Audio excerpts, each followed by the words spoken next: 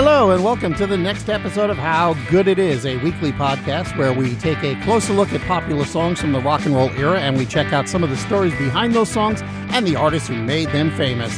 My name is Claude Call, and no matter when I start, I'm always finishing after midnight. I have no idea how that happens. Hey, don't forget to check out the website, howgooditis.com, where you can find some stuff that I found interesting and some other stuff that doesn't necessarily fit well into the podcast. Also, please go follow and like the show's Facebook page, which will have some other stuff that'll keep you busy. You can find that over at facebook.com/HowGoodItIsPod. You know, How Good It Is continues its run as a featured podcast on the Podcast Republic app, which you know by now is my favorite. And I like them extra hard because we've moved up to 4th in their featured rankings. Yes, we have. You can get podcasts from all the major providers, and then you can set up playlists, which is pretty groovy and makes for safer driving because you don't have to fumble with your device between titles. Podcast Republic is available for free in the Google Play Store, or you can just click the button at the How Good It Is website.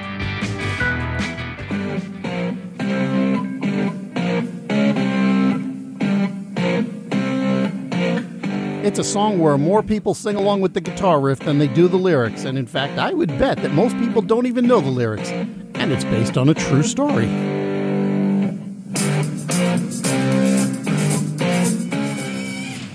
It was the December 4th, 1971, at the Montreux Casino in Switzerland. Frank Zappa was on the stage performing with his band, the Mothers of Invention. This was going to be the last show for the theater before they closed for the season. The next day, the band Deep Purple was scheduled to come in and record in that space using equipment from a mobile recording studio that they had rented from the Rolling Stones. Zappa had been playing for nearly an hour and a half, and they were on their 16th song, which was titled King Kong. Now, early on in the song, Don Preston was just starting up his synthesizer solo when somebody in the audience took out a flare gun and fired it at the ceiling. And the ceiling was covered in rattan. Now, for those of you who don't know what that is, rattan is a woody vine that's often used to make wicker furniture. It's generally durable, it's flexible, it takes paint and stain well, and of course is good for outdoor use. But, like any other wood, it eventually dries up and becomes more flammable as it ages. And sure enough, the flare gun set the ceiling on fire. As it happens, the concert was being recorded, and the recording survived the fire.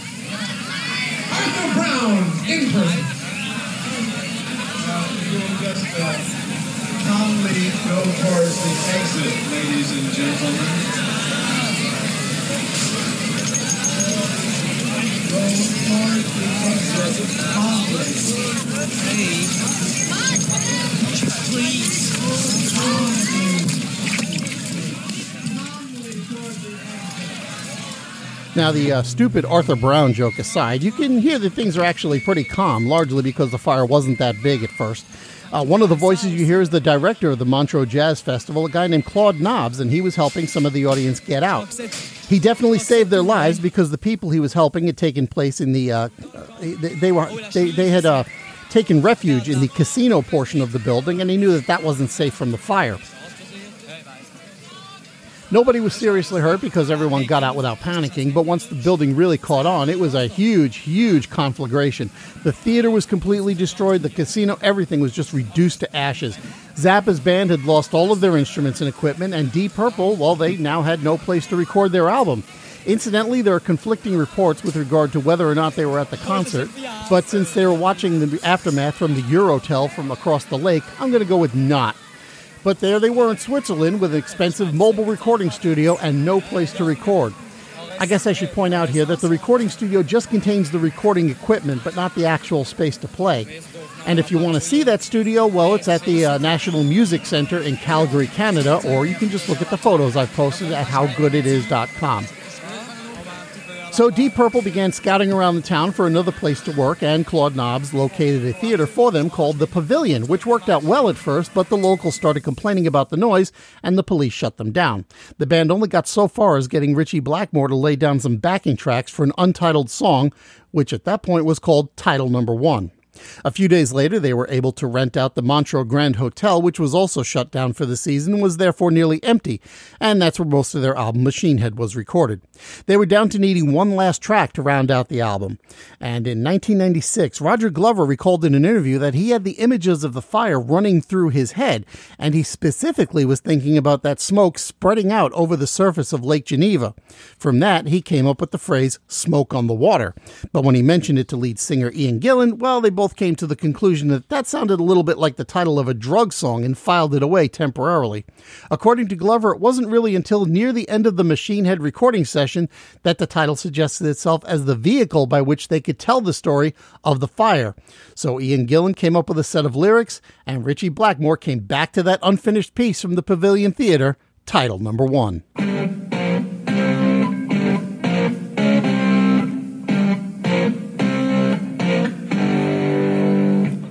Now, frankly, there isn't a ton I can tell you about the song itself. It's a fairly straightforward and quite accurate account of the band's experience of the fire and its aftermath. But there are a few things worth pointing out. We've already talked about Frank Zappa and the flare gun that started the fire. Incidentally, once in a while performing the song live, Ian Gillan would change that line to some stupid mother fudger with a flare gun. Only he didn't say fudge, of course, but this is a clean podcast, so... In case you haven't figured it out, Funky Claude is Claude Nobbs, and I think this makes for the only hit song where my first name appears. Now, according to an interview Nobbs did with Gibson.com in 2010, the band later on played the track for him, but they said it wasn't going to be on Machine Head. Well, Nobbs told them they were crazy and it was going to be huge, so they included it on the album.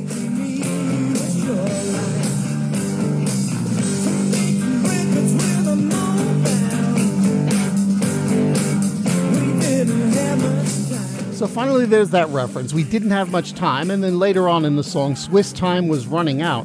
This appears to refer to the fact that the band's visa was set to expire in a few days, so they had to hurry up to finish their recording. And in fact, they actually spent more time in the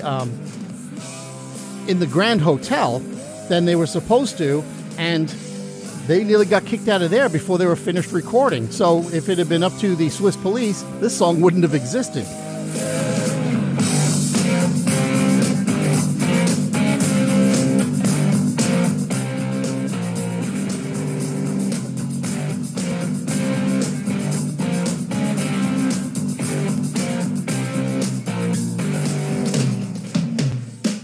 The Machine Head album was released on March 25th, 1972, and Deep Purple, as I said before, they didn't really think much of Smoke on the Water. At least they didn't think it was going to be a hit anyway. So the first single off it was this track called Never Before, which peaked at number 35 on the UK charts.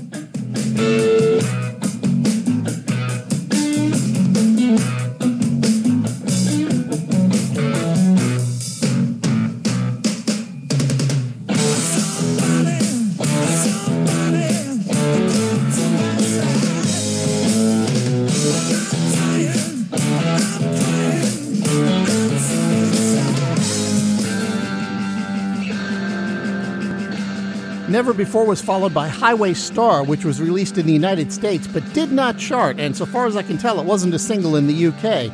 Nowadays, I think it would be considered part of the deeper catalog of album-oriented stations.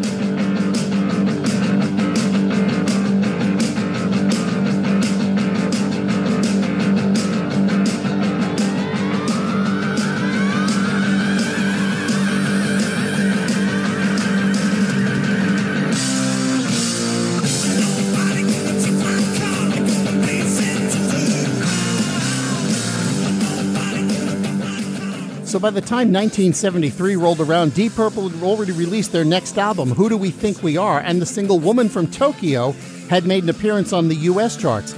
It was shortly after that a decision was made to release Smoke on the Water as a single. That turned out to be a pretty good idea, as the song went to number 4 on the Billboard chart, although again, it wasn't released as a single in the UK. Now, the song, and especially that opening riff, has, of course, really infused itself into pop culture. It's often one of the first things that novice guitar players will learn because it's a relatively simple riff to learn and to play. Having said that, however, Ritchie Blackmore has pointed out that most people who attempt to play it do so improperly. Bearing in mind that right now I have no idea what I'm talking about, most people play it as power chords when it's really a series of double stops. But because it's easily faked with the power chord variation, it's become a staple of an interesting contest. You see, in 1994, in Vancouver, British Columbia, 1,322 guitar players got together to play the riff all at the same time, as a shot at getting a listing in the Guinness Book of World Records for the most people playing the guitar at the same time in the same place. Try as I might, I was not able to find audio of that event, but in the first week of June 2007, KYYS Radio in Kansas City, with the assistance of local music store Funky Monkey, put together 1,683 guitar players in order to set a new record. Here we go. Thanks to KY for doing this whole thing. We should give them a round of applause.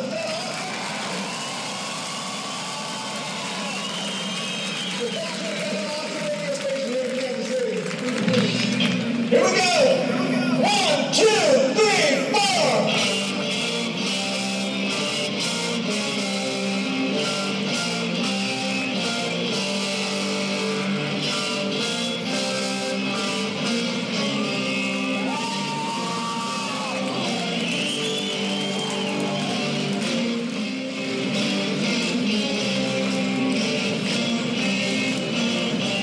Now, I know what you're thinking. That doesn't sound like 1,683 guitar players, but bear in mind that you've got the bandstand, which is playing most of what you hear, okay?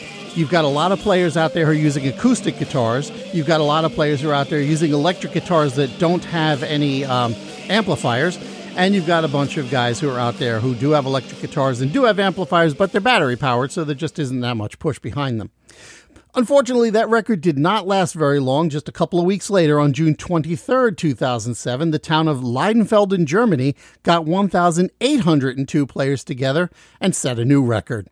But the big winner was in May of 2009 in the town of Wrocław, Poland.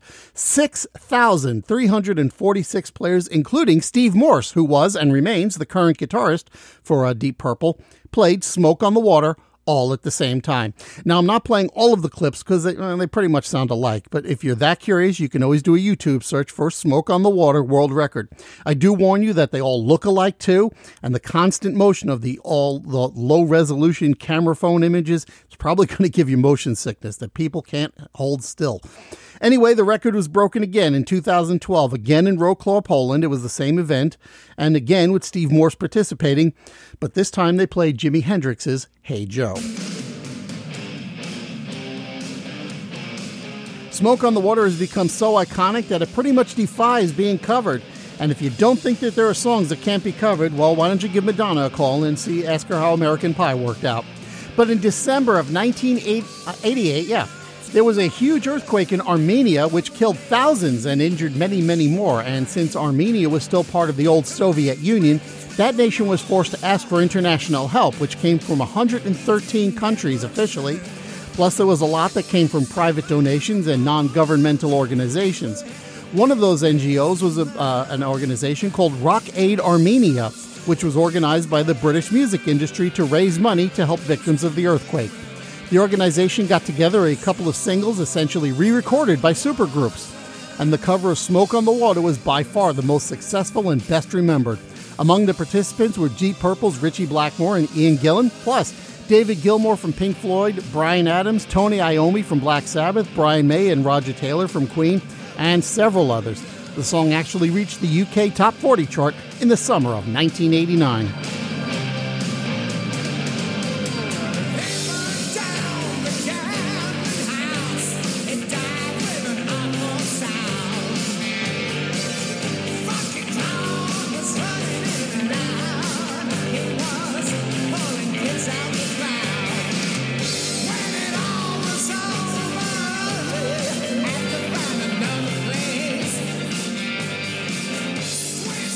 Okay, there is another cover that I think is worth sharing with you, and I'm gonna spoil up front that this is This is Richie Blackmore providing the guitar.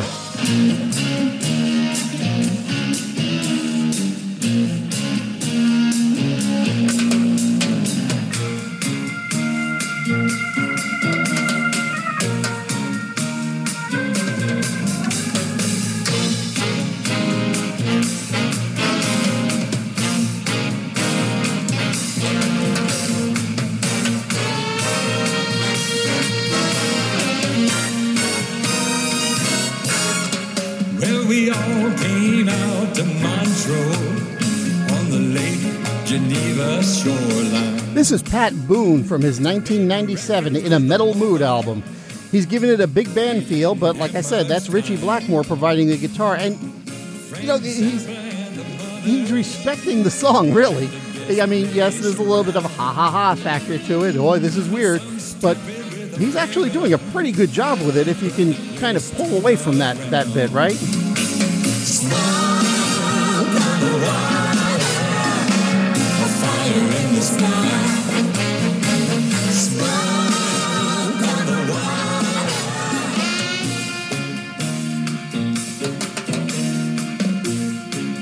Okay, I've got one more thing to share with you. Remember how this whole thing started with a Frank Zappa concert? Well, it turns out that poor old Frank wasn't having a very good week that week in 1971. As I mentioned before, Frank and the band, they lost all their stuff on December 4th, 1971 in that fire. Only 2 days later, Zappa was performing in London when a fan pulled him down off the stage. And when Zappa fell into the orchestra pit, well, he wound up with a broken leg. And that is what prompted Ian Gillan to do this when the band performed the song just a few months after it was originally recorded on the BBC.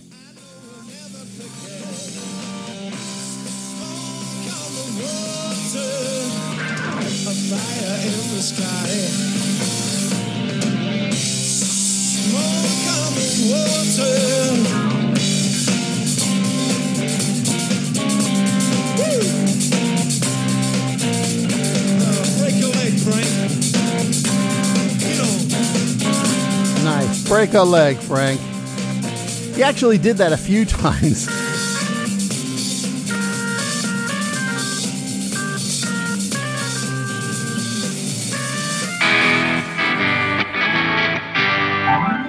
And that's it for this edition of How Good It Is. If you want to get in touch with me, you can email me at howgoodpodcast@gmail.com, or you can follow me on Twitter at HowGoodItIsPod. You can also visit, like, and follow the show's Facebook page at facebook.com/HowGoodItIsPod. Or you can check out the show's website, HowGoodItIs.com, where I throw in a few extra bits for you.